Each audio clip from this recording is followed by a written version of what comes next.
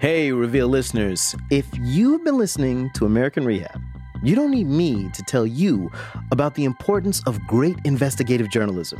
It really helps us when our listeners rate and review us on Apple Podcasts. It's so easy to do, and it helps others find our show. So we've got a bonus. For the next 200 people who review us, Reveal tote bags.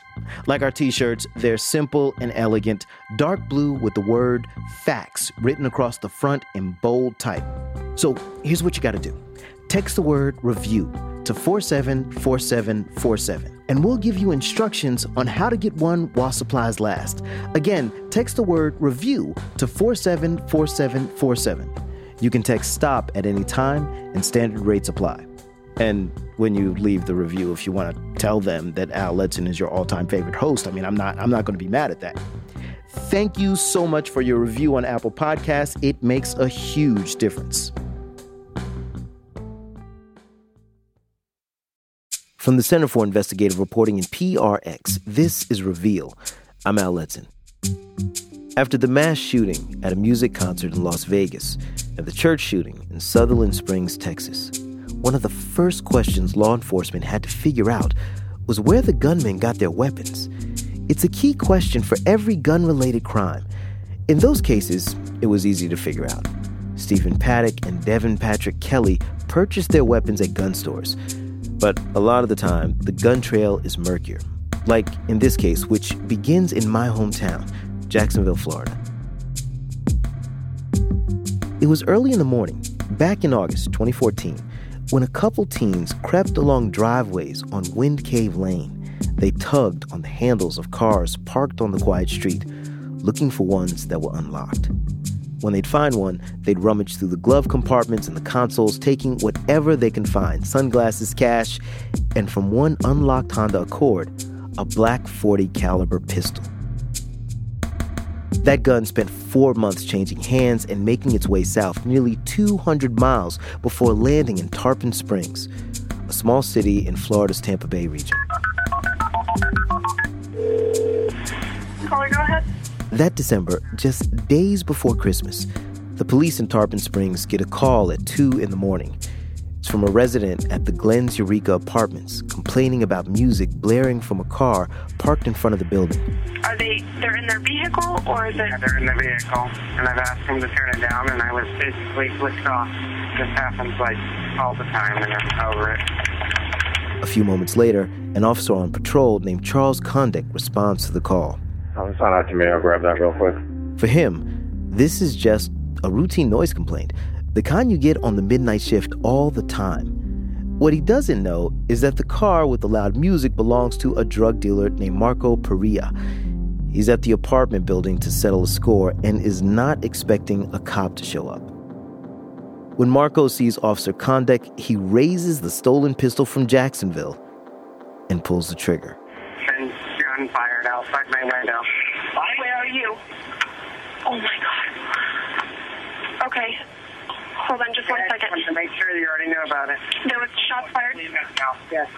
Copy. Double shots are fired. One bullet hits Officer Condek and kills him. Laura Morrell covered Officer Condek's death for the Tampa Bay Times in 2014, and afterwards started looking into the larger issue of stolen guns in Florida. She picks up the story from here. Officer Condek left behind a wife, 6 kids, and his father, Charles Condek Sr. His home is neat and tidy, tucked in a gated neighborhood. A flag with a picture of his son stands in his yard. And I have so much stuff that it's just overflowing. Inside, Charles has a shelf crammed with photos, candles, and pamphlets from commemorations for his son. Medal of Ultimate Sacrifice, Medal of Honor, Combat Cross, and the patch from Tarpon Springs Police Department. Purple Heart. That's his badge number was 285. You can just hear the New York police officer in Charles's voice. He's a big guy, tall and broad, with a tight haircut and mustache. He retired from the NYPD in 1990 and was proud to see his son join the force and follow in his footsteps. When Charles got the call that his son was shot, He couldn't drive to the hospital fast enough. He blew through traffic lights and ignored speed limits. But by the time he got there, it was too late. So I just fell on the floor, and that was... my blood pressure went sky high. I wanted to see him. I hadn't seen him in a while. And... what did the nurse tell you when she was helping you after you fell? She said your son would bring every Saturday night. He works steady at midnight, so every Saturday night he'd bring a coffee for me and him. And for 5 years we'd sit there and have coffee and talk. And she was treating me when she was telling me that. And I wanted to go see him because I haven't seen him in a while. And as you can go in, but you can't touch him. The medical examiner hasn't been there yet. And I went in a wheelchair because I was just... And I saw him for a couple of minutes and just told him I love him. And I'm sorry for the way things happen.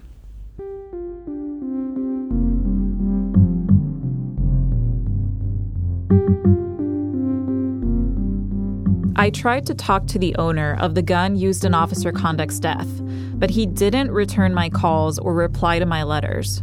But I did spend an afternoon in Jacksonville, where that gun and thousands of others like it have been stolen. Stop in the name of the law. How you doing? Good, and you? I love doing that. 23 years is some of the time, first time I've had to do it. I'm Greg Burton, zone commander for this area. Assistant Chief Burton is with the Jacksonville Sheriff's Office, or JSO. He's at the entrance of a local gated community, chatting with residents as they come home from work. We're just out doing a walk and talk, meeting the neighbors, letting the people know that if you don't want to get your cars broken into or stolen, simply lock them. That's the key. It sounds so simple, but police records show that over and over again, people leave guns in their cars and don't bother locking them. Good. We'll spread the news. I will do so. We'll give you one of these and give you one for your friend. Okay. Okay? All right. In Jacksonville alone, I found that more than 1,000 guns were taken from cars over the last 2 years. Chief Burton's campaign is an attempt to preempt these thefts. Oh, thank you. All right, you take care. Thank you. Take care. Thank you. So many people, when they purchase a gun, they don't really take on what the real responsibility of a gun ownership is. That's Detective Tom Martin. He and Detective Dale Groves are with JSO's Auto Burglary Task Force. Can you guys talk about the MO that's used here to break into cars? And A lot of times they're in a stolen car. Someone will drop off a carload of kids in the back of the neighborhood. Those kids will fan out. They'll pull on door handles. And whatever car's open, they go in and they see what they can get. I just interviewed a kid yesterday morning. He was under 14, and he had a gun on him. And when I asked him, he confessed. I interviewed him 12 days earlier Same kid. and arrested him.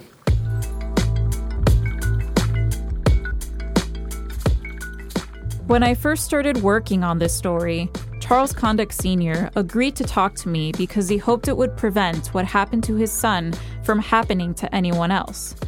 But it's a hard problem to fix. We calculated that in Florida, at least 82,000 guns stolen in the last 10 years are still missing.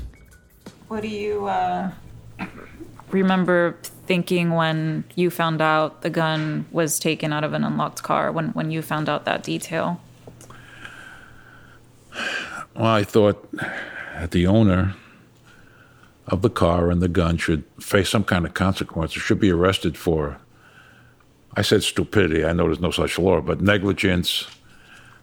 If he didn't have that gun, if he locked his door, the odds are my son might still be alive now. But not everyone thinks the burden of responsibility should be on gun owners. I certainly believe, and Florida Carry believes, that yes, if you have a gun in your car, you should lock your car. Absolutely. This is Eric Friday, General Counsel of the gun rights group Florida Carry. But if you fail to do so, should there be criminal sanctions for failing to do so? And my answer to that is no. Eric says the answer has two parts. First, crack down on the criminals stealing the guns. Second, loosen restrictions on where gun owners can bring their weapons. If we do that, he says, there'd be less need to store guns in cars and fewer thefts. We don't hold people responsible for the theft of any other property that is stolen from them. So I'm not sure why we have so many pushes to treat gun owners as anything other than the victims they are when their property is stolen. I disagree with his statement that gun owners, broad context, should be treated as victims when they may have negligently or even intentionally failed to secure a deadly instrument. That's State Senator Darrell Roussan, who sits on the Criminal Justice Committee. He and other lawmakers wanted a special session on guns last year, but they couldn't get enough votes to schedule the meeting.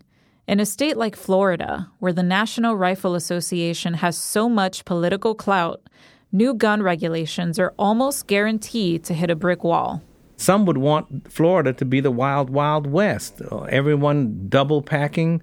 But in a real sense, what are we protecting ourselves from? Us?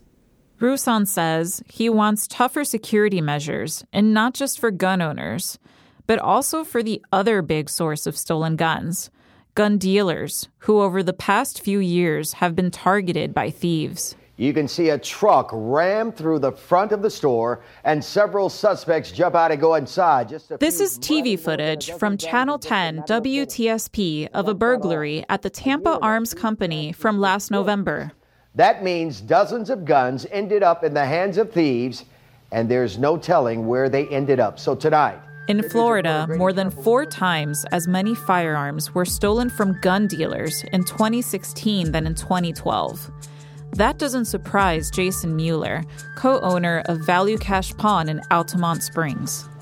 Okay, here we have a red Kia Sportage backing up to our shop, putting their license plate right up to the window. Very nice of them. Jason sells a little bit of everything, from watches to laptops, guitars to guns. His shop was broken into twice last year. He's showing me surveillance footage of the first break-in. Oh yeah, breaks the glass. They all run in. Little guy jumps over the counter, takes the 2 guns. You can hear my alarm just blaring. And they were in and out in about 22 seconds. And this is what started me going gray and losing my hair. Jason is quick to make a joke and laughs off the first burglary. It was an amateur job, he says, clearly the work of some kids. They only made off with 2 antique guns that didn't even work. But he didn't laugh 3 months later when he was hit again, this time by pros. The burglars turned the security cameras off and pried the steel gate off the door. They broke into the back room where Jason stored his guns. They didn't discriminate when they went in there. It was everything we had, literally, like anything, shotguns, rifles, handguns, revolvers, pistols, everything. It was one of the largest gun shop burglaries in Florida last year. The thieves stole 69 guns. Only about a dozen have been recovered. Afterwards, Jason invested in new security, like safes, which he hopes will be enough. But there aren't any laws regulating security at these stores. And some gun dealers don't bother to lock up their weapons after closing time, making them prime targets for thieves. I wake up at 3 o'clock almost every night to check the cameras. Once it happened, and I've been woken up by those phone calls saying, we have a glass break sensor in your front of your store. Would you like us to send, police? That had just stressed me out so much that I can't even help it anymore. I just naturally wake up at that time to make sure everything's okay. And my wife is like, what the hell are you doing awake right now? I'm like, I gotta check the cameras. Jason says gun shop break-ins have gotten so bad, he wants to see lawmakers impose security regulations. But politicians are stuck in gridlock. I've argued it till I'm blue in the face, and I've seen the bumper stickers that say, you'll pry my gun from my dead hands, which takes it to the extreme. Senator Roussan says the state legislature has taken things to the extreme. Back in 1987, Florida passed a law that prevents local governments from controlling guns in their communities. The states essentially tied the hands of towns and counties to make their own gun rules.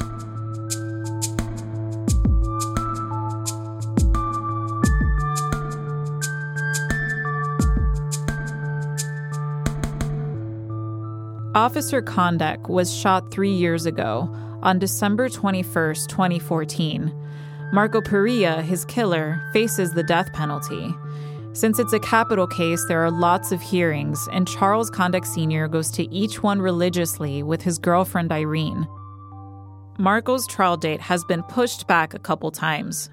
Charles thinks it could be delayed again, since Marco's defense has asked the judge for more time to prepare.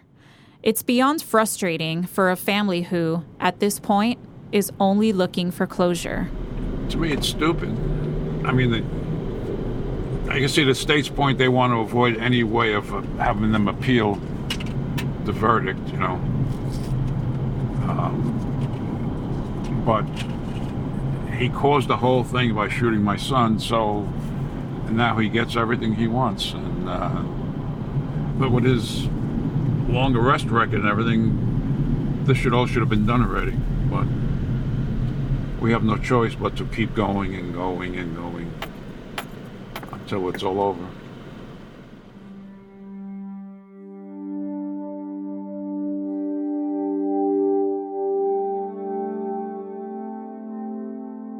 Just in the last few weeks, this case seems closer to being over. Marco Perea pleaded guilty to first-degree murder and is now awaiting sentencing. Our story was produced by Anna Hamilton and reported by Laura Morell of the Tampa Bay Times. Laura is one of Reveal's investigative fellows. The fellowship, supported by the W.K. Kellogg Foundation and the Democracy Fund, provides support and training to journalists of color to create investigative reporting projects in partnership with their news outlets. A lot of police departments say the key to making their cities safer is getting guns off the street. So why are some departments doing just the opposite? The answer when we come back. This is Reveal from the Center for Investigative Reporting and PRX. Reveal is brought to you by the University of Virginia and the Sacred and Profane podcast. We often hear it's not polite to bring up religion, but we lose so much when we don't talk about religion. Sacred and Profane is a podcast that isn't afraid to tackle religion. Next up, the long-standing problem of discriminatory policing against religious and racial minorities in France. Sacred and Profane is produced by the Religion, Race, and Democracy Lab at the University of Virginia. Catch Season 2 wherever you listen to podcasts. Support for Reveal comes from Blinds.com. Transforming your home into even more of a sanctuary is easy and affordable with Blinds.com. They make it simple to shop top-quality blinds, shades, and interior shutters from home with easy online ordering and free shipping.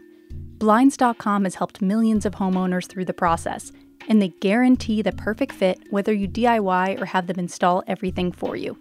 Go right now and see how much you can save at Blinds.com. Rules and restrictions may apply. From the Center for Investigative Reporting and PRX, this is Reveal. I'm Al Letson. Just like the police in Florida, departments all across the country are trying to get guns off the street. Some are organizing gun buybacks, like this one that took place this summer on a 100-degree Saturday afternoon in Fort Worth, Texas. It's in a supermarket parking lot.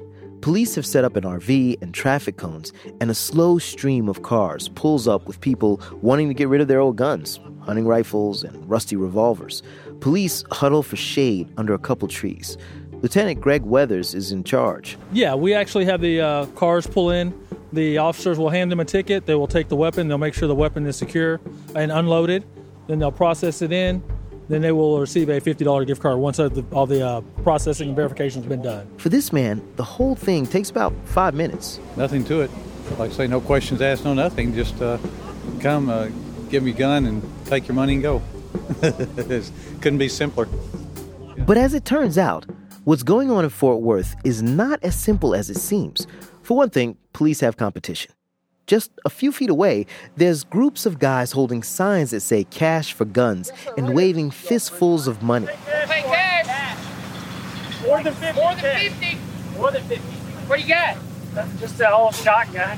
Well, let us look. Yeah. Can we take a look at it? Yeah. Have a beating more. Okay. What? These guys say they're gun dealers. They're trying to outbid the police for the guns, and it's working. Reporter Alon Stevens is also there that day. He's been looking at police gun programs and chats up some of these guys. So when you hear this, some of the rhetoric about getting guns off the street from the, police chiefs and departments like Fort Worth right here, do you think that's an admirable mission? Do you think this is a waste of time? It's definitely possible for it to be both. I mean, in practicality, whether or not this is useful to the public, it's debatable.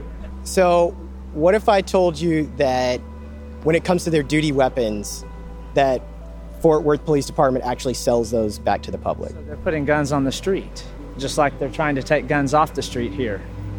So it doesn't make sense. They're doing something counter to what they're saying they want to do today.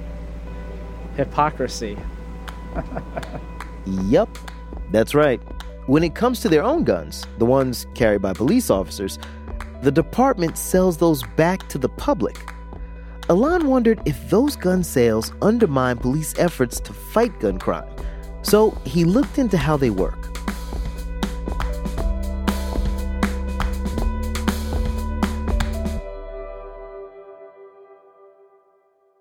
Fort Worth is not alone when it comes to selling its guns. This happens all over the country. Take, for instance, this ad from a gun store in North Carolina. Hey everybody, Ben with Classic Firearms here, and we have a really nice police law enforcement trade-in handgun to show you today. The mags release just very smooth and beautifully. They're on sale right now. Merry Christmas, folks. We appreciate and I wanted to you know being with us. how many departments sell their guns in my home state of Texas. I requested records from the 50 largest law enforcement agencies in the state, and I found in the last decade, 21 of them sold weapons, putting more than 10,000 guns back on the streets. Fort Worth alone sold more than 1,000. I wanted to find out why. It took a lot of phone calls, but I eventually reached Sergeant Mark, M-A-R-C, Povero, P-O-V-E-R-O, and I'm a public information officer with Fort Worth Police Department. I ask why his department sells its used weapons. He says they need the cash. Selling their old guns helps them pay for new and better ones. As far as our firearms are concerned, we always want to have the best firearms that are operational and safe. Obviously, police officers have to have reliable equipment. So anytime that equipment gets to an age where we've agreed to have it sold back to the distributor, then we're going to do that. The distributor is actually a gun store, which is an important distinction for Povero. The way he sees it, technically, they aren't selling guns back to the public. I can assure you nothing ever goes straight from the police department to a person's hand. That's not how we operate. But that is how the distributors operate. These gun stores turn around and sell police guns to the public at a discount. Now remember, we're talking about 10,000 guns in Texas alone, enough to arm an entire army division, making it pretty likely that a police gun could fall into the hands of a criminal, right? Let me just say, I'm being real patient with you, all right? Because I know where you're trying to go with it. I'm not going to buy into, let's get into a conversation about morals and ethics, all right?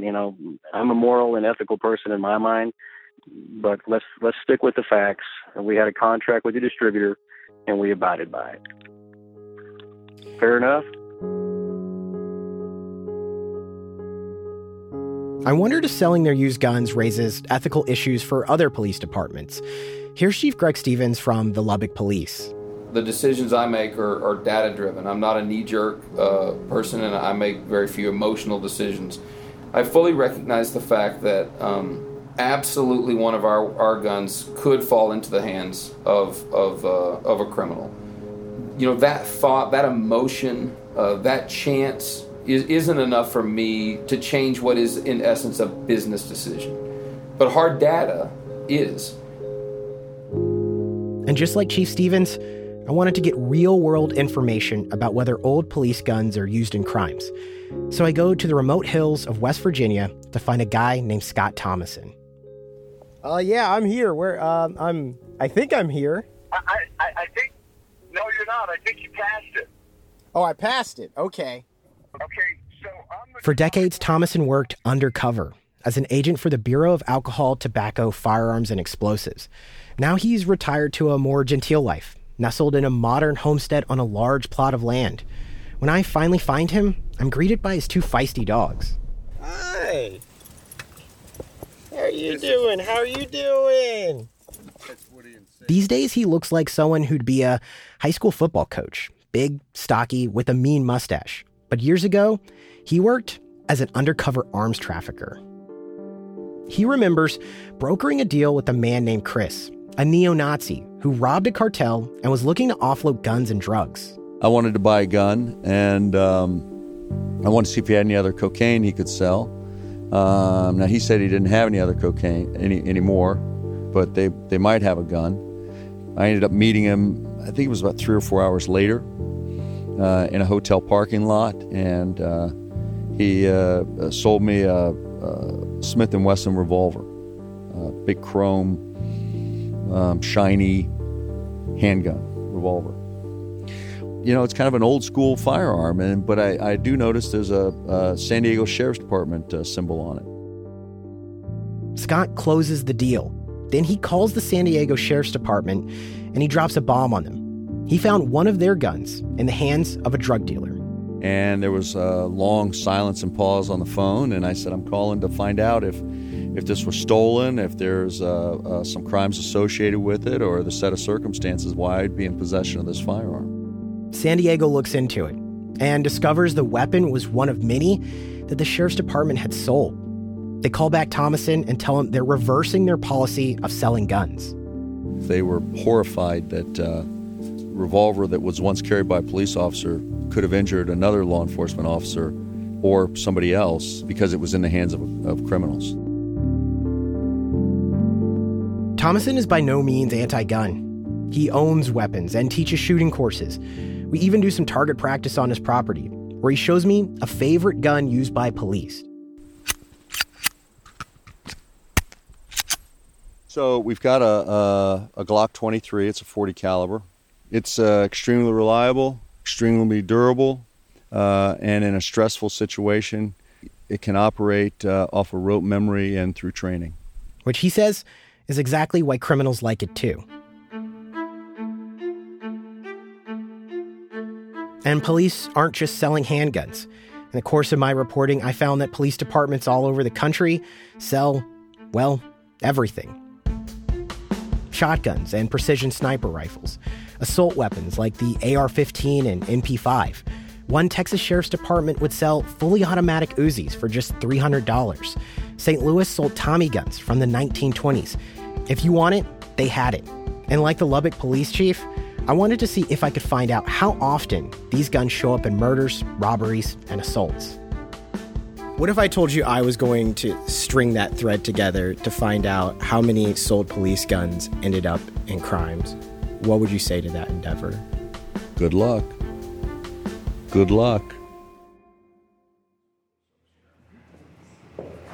I decide to go to the source. I request information from ATF headquarters, what they call trace data. And I wait for 2 months before they tell me they lost my request. 6 months later, and still no data. But they do invite us to visit their National Tracing Center in West Virginia, where hundreds of employees perform traces, tracking guns used in crimes back to where they came from. We sent a producer who joined a group of other journalists touring the facility. A big part of what we do here is kind of like shift work. Neil Trotman with the ATF leads the tour. He shows the group a room that looks like a call center. Hi, it's Dana Coyne from the ATF National Tracing Center. I have a trace for you. Thank you. It's a 9mm pistol. There are also rooms where agents scroll through microfilm and sift through boxes upon boxes of paperwork. The building manager at one point in time, probably about 10 years ago or so, determined that capacity to be about 10,000 boxes. We started having a safety issue where the floors were kind of buckling a little bit.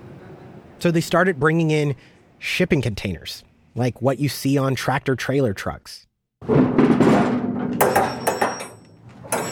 We're actually, I just double-checked, we're up to 28 of these shipping containers now, each containing another 500 or 1,000 boxes, somewhere in that range. Back inside, Agent Trotman explains why the process is so archaic. Essentially, what we're prohibited from doing is establishing any sort of a searchable or perceived database of gun ownership.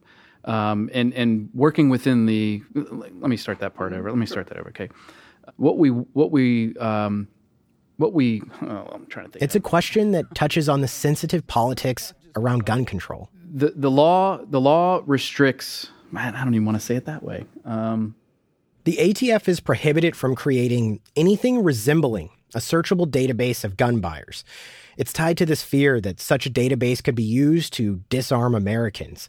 So the ATF is stuck in an analog time capsule. And when it comes to the data I'm looking for, which could show how many police weapons are picked up at crime scenes, even if they tried to figure that out, they couldn't tell me. But it wasn't always that way. You see, back in the late 1990s, tracing information was public. There was a series of articles about police guns and crimes, like the one with ATF agent Thomason. Recycled cop guns were showing up everywhere. Gang murders in New York, a homicide in St. Louis, a white supremacist used one to fire on a Jewish community center. In 1998, the Denver Post estimated that police guns were found in the hands of criminals 3 times a day.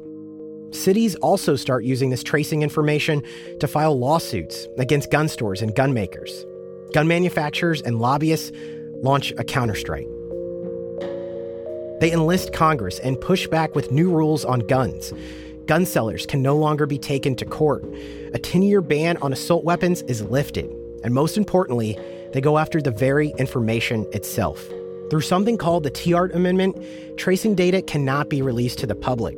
To this day, the National Rifle Association contends that tracing data serves no useful purpose.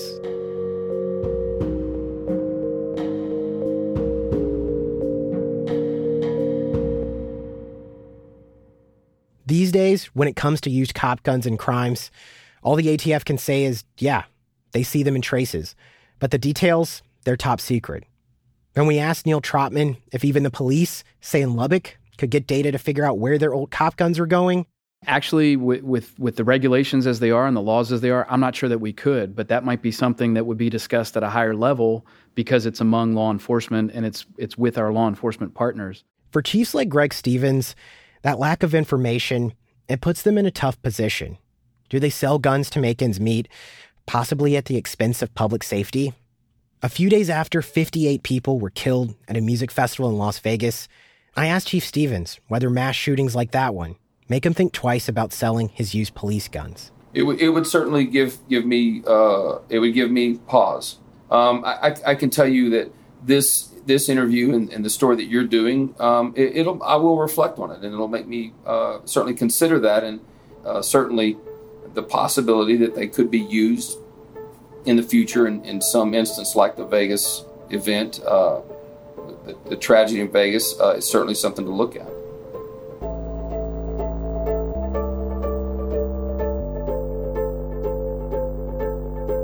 Alon Stevens is a reporter for the Texas Standard, a statewide news show on public radio.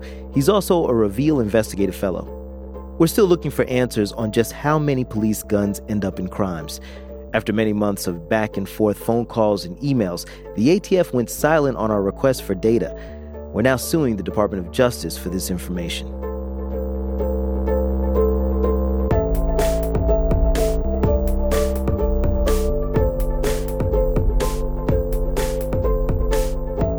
Remember how the ATF said they weren't allowed to collect and analyze gun data? For a long time, the government didn't collect data when people died in car crashes. How data changed an industry and saved lives. That's next on Reveal from the Center for Investigative Reporting and PRX.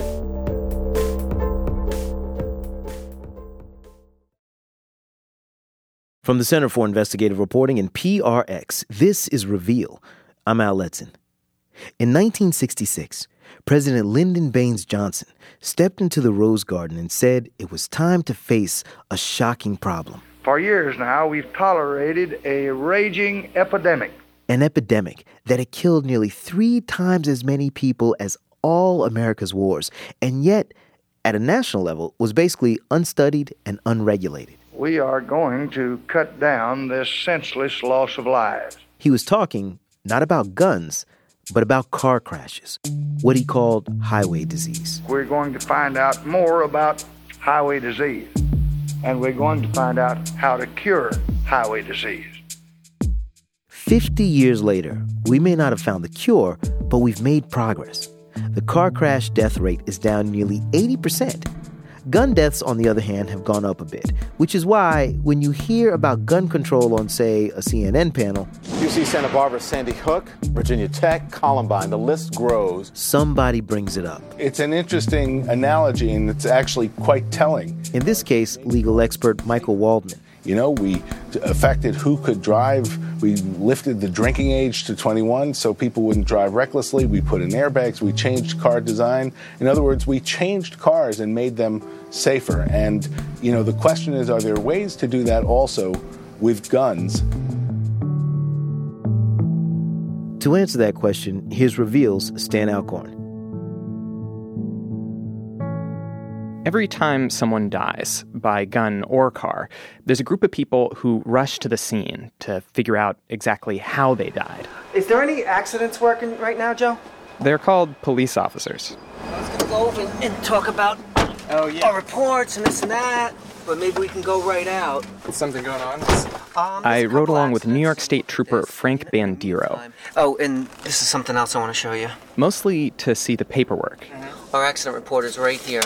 Because one reason for the fall in car deaths starts with filling in the boxes on that form.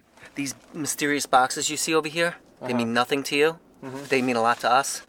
The boxes are where he writes down the weather, where he draws a bird's eye cartoon of the wreck, where he identifies the accident's primary cause. And so you've got like a whole list of possible causes, basically. I don't know if you can read those little things, but there's a million. I mean, to try to cover so you got all like the bases. 68 there. Animal action. Exactly. Say a deer's crossing a roadway.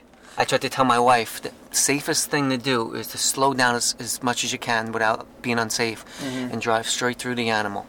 Really? Yes. Now, everything cops do involves paperwork. Interviews, photographs, reports. But one difference between guns and cars is, for a gun homicide, that paperwork pretty much stays at the police station. Down 20 auto accident at 22 down the Center Divider. All right, we got one. Center Divider is kind of dangerous. This one turned out to be a fender bender. But if it were one of the more than 30,000 fatal car accidents that happen each year, I'd stay in here for now. The information gathered on the side of the road would go from the boxes on that form into a federal database, the Fatality Analysis Reporting System, which doesn't necessarily sound like it would save lives until you meet someone who uses it. Hi, Matt Brumbelow. Nice to meet you. Nice to meet you. Matt Brumbelow is an engineer at the Insurance Institute for Highway Safety, or IIHS. On his desk, he has both a car headlight and a giant paper book of federal regulations. Just reading the Federal Register. Yeah. It's my fun pastime. A few years back, Matt was on his computer looking at that government database of fatal accidents. Let me pull that up. And he noticed something. People dying in head-on crashes, in cars that were rated safe in head-on crash tests. And a lot of these crashes had a distinctive look. The passenger side was okay, but the corner in front of the driver looked like a giant had smashed it with a hammer, pushing the bumper back past the engine, almost to the steering wheel. Did it take some time to recognize, or was it like immediate? It's fairly immediate. He immediately recognized that this was a kind of crash these otherwise safe cars just weren't designed for, which to Matt was an opportunity. We can probably do something about it. We can design a test. It's called the Small Overlap Crash Test, and they've been doing it since 2012. I watched the test of a BMW SUV called the X1, starting with a technician measuring the crash test dummy's position. Rim to abdomen. Find the abdomen. Down to the millimeter. 266. While engineers from BMW looked on. So you're basically here just to make sure they're doing everything right? No, they're doing always everything right. No, just watching. Watching closely, though, BMW cares so much about this test. After an earlier model got a lower rating when the dummy's foot got crushed, the car was redesigned. Yeah, it's always designed for the new requirements. So if there's a new requirement from the IHS, we have to redesign our cars. We're done, right? Let's walk out of here. And so when we walk into the echoey crash hall for the test itself, I feel like I'm seeing how a car gets safer in just 19 seconds. Test will commence in 3 seconds. 2, 1. We're underway. You've got all these HD cameras funded by the insurance companies. You've got BMW engineers nervously watching from a catwalk up above. All this money and expertise fixated on this black SUV that's being dragged up to a speed of 40 miles per hour and then released into a steel barrier made specially for this test. And it all started with Matt Brumbelow, the engineer, going through that government crash data. How important are these federal databases of real-world car crashes? Yeah, they're really indispensable. Without real crash data, we would just be guessing. Government crash data is the foundation not just of vehicle design, but of speed limits and drunk driving laws. And so, for decades, public health experts like Professor Stephen Terrett have been calling for an equivalent database, but for guns. Now, even though the number of motor vehicle-related deaths and gun deaths in the United States are approximately the same every year, we have data for one, we don't have data for the other. Stephen had used the government crash data to study airbags and child restraint laws, but when he shifted his focus to guns, the difference was stark. Instead of just downloading data, he had to gather his own from coroners and police departments. So we don't have the benefit of doing analyses about gun deaths that we've had about car deaths, and in my opinion, that's one of the reasons why we're not seeing the reduction in gun deaths that we saw in car deaths over the last couple of decades. As an example, he brings up the cause of 3 out of every 5 gun deaths in the U.S., suicide. One thing public health researchers have been able to prove is that if you have access to a gun, you are more likely to kill yourself because it makes any attempt at suicide more deadly. But when it comes to how suicidal people get those guns, are they buying them? Are they borrowing them? If they were smart guns that could only be used by their owners, how many lives would that save? Stephen says we just don't have the data to give very good answers. There's been a culture that's built up around guns of not collecting information, whereas the exact opposite has occurred with cars. But this culture of data-driven safety engineering, it did not always exist for cars. And the way it came about may be the most surprising gun parallel of all. It starts in the early 20th century, when car safety, if it was discussed at all, was all about the driver. Unfortunately, there are drivers amongst us who are poor sports. There were more than 50,000 yearly deaths, but they were blamed on the nut behind the wheel. They are the reckless who cause the accidents that maim and kill. In other words, cars don't kill people. People kill people. The whole notion that the machine could have some sort of impact on the likelihood of you surviving a car crash wasn't even on the radar during the first half of the 20th century. This is Amy Gangloff, a historian who traces the auto safety idea back to the research project of a self-taught scientist named Hugh DeHaven. You tell me how it started. No, you don't know really how the project started. No, I do not. This is an old cassette tape I tracked down of Hugh being interviewed. The project really started in 1917 and 18 when I was flying for the Royal Flying Corps. The Canadian Air Force in World War I. When he was just like 24 hours away from being commissioned, he had a horrific plane accident. I ruptured my liver. I ruptured my pancreas. I ruptured my gallbladder. Good. I ruptured my kidneys. While he was in the hospital, he had his kind of moment of his epiphany. I had no loss of consciousness or any head injury, but I did have these abdominal injuries. He concluded that there was a sharp knob on his safety belt that had probably led to his injuries. And so he started thinking that perhaps we can package human beings better. Not just in planes, but in cars too. He started by crash testing objects, dropping eggs onto foam and rubber mats from higher and higher heights. Then he turned to human beings, looking into newspaper stories of people surviving miraculous falls off cliffs and out of buildings. And finally, to see exactly how people were dying in car crashes, he started calling up hospitals and coroners and police officers, most of whom thought he was nuts. Why was it thought to be so nutty, so crazy, Mr. Well, David? it's a very simple thing.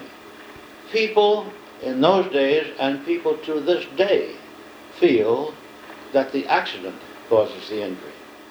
He would prove the cars themselves caused injuries because of how they were designed. For example, in 1953, he partnered with the Indiana State Police, and with their photos and reports, historian Amy Gangloff says he was able to isolate which parts of the car were the most dangerous. Yeah, he's diagnosing exactly what's causing the injuries inside the car. And what does he find? What exactly does he find is causing most of these injuries? The steering column itself was not collapsible. So if you had a front-end collision, the steering column would push up and might even push through somebody's chest. The solution was a collapsible steering column, which would go on to save 79,989 lives as of 2012, according to a government study, more than any technology except the seatbelt. But they wouldn't become standard equipment until 1967, more than a decade after Hugh DeHaven's study. It took more than research. It took politics. Do you want to have my name so you remember who I am? Sure, we can do that. You want to say who you are? This is Joan Claybrook. Joan Claybrook came to Washington, D.C. in 1965 to work for an idealistic freshman congressman from Georgia. He was concerned about the kids in his neighborhood being killed in car crashes, and he had read Unsafe at Any Speed. Unsafe at Any Speed was an unlikely bestseller by a car safety-obsessed young lawyer named Ralph Nader. Nader built on Hugh DeHaven's research and turned it into a scorching indictment of the auto industry. He showed that not only did car companies know about safety technology, like the collapsible steering column, they had the patents. They just weren't using them. There are very few books that have such an instrumental impact. And that's why the auto industry hired a gumshoe to trail Nader and get some dirt on him and try and discredit him.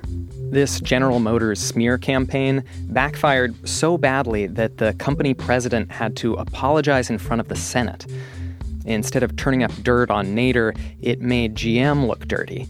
And it made Nader's congressional testimony on things like suspension systems into front-page news. Car companies had energized a movement to regulate car companies. And that movement succeeded. Distinguished members of the Congress and administration and friends. That speech LBJ gave in 1966 was to announce the signing of two bills. The Traffic Safety Act will ensure safer, better protected cars. They created a new federal agency, what's now the National Highway Traffic Safety Administration, with the power to make car companies install seatbelts and collapsible steering columns, and to set up those national databases of crash data. Thank each of you very much. And they did it with nearly unanimous bipartisan support, which may be the part of the auto safety story that's hardest to imagine being repeated with guns today. Here's Joan Claybrook. I think that before Congress got active in doing anything on guns, the NRA got its claws out. They have played a strong role in defeating candidates. And the auto industry's never been that successful at it because to be anti-car safety is, against motherhood and apple pie. Congress has treated guns very differently than it treated cars, carving out exemptions from regulation, lawsuits, and data collection. No one understands that contrast better than Stephen Terrett, the gun safety researcher. But of all the people I talked to, he was also the most hopeful, which I found, frankly, kind of hard to understand. What lets you still be optimistic looking at all of those factors? You're trying your best, and you're doing a fairly good job in making me sink into some swamp of despair. But I'm afraid you're not going to succeed in that. I'm not going to do it. And one of the reasons that I'm not going to do it is because I understand something about how public health has made progress over the centuries. He points out it took more than 50 years to really reduce smoking in this country. And even the history of car safety, that seemed to move so fast in the 60s, had decades where there were nothing but setbacks. Progress in public health just takes a really long time. So we persevere, and we wait until the time is right so that something becomes politically feasible that maybe 4 years earlier was not politically feasible. So yes, we will make guns safer consumer products, and that in turn will reduce the incidence of gun deaths in the United States. It's a matter of waiting until the time is right. After we finished talking, I thanked Stephen Terrett for his time, and he told me not to worry about taking up an hour. He's been waiting for 40 years.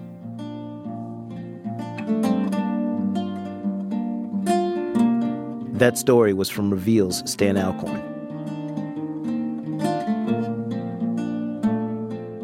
That idea, that it's a matter of waiting until the time is right, is something a lot of people are struggling with. After every mass shooting, the same thing happens. One side wants gun control, the other side says it's too soon to talk about guns in the midst of a tragedy.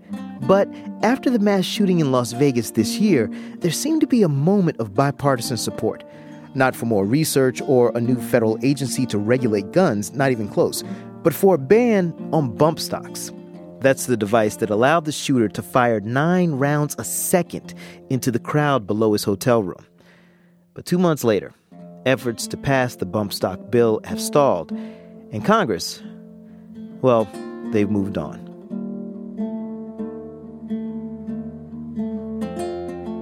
Today's show was edited by Taki Telenidis with help from Andy Donahue. Thanks to Kat Shuknit, reporter Ryan Bank in Jacksonville, producer John O'Leary in Washington, D.C., and the Medical Center Archives of New York Presbyterian, Weill Cornell. Mwenda Inahosa is our production manager. Michael Corey is our data editor. Our lead sound designer and engineer is Jim Briggs. He had help this week from Catherine Raimondo and Ramteen Arablouei. Amy Powell's our editor-in-chief. Suzanne Reber is our executive editor. And our executive producer is Kevin Sullivan. Our theme music is by Camerado, Lightning. Support for Reveal is provided by the Reva and David Logan Foundation, the Ford Foundation, the John D. and Catherine T. MacArthur Foundation, the John S. and James L. Knight Foundation, the Heising Simons Foundation, and the Ethics and Excellence in Journalism Foundation.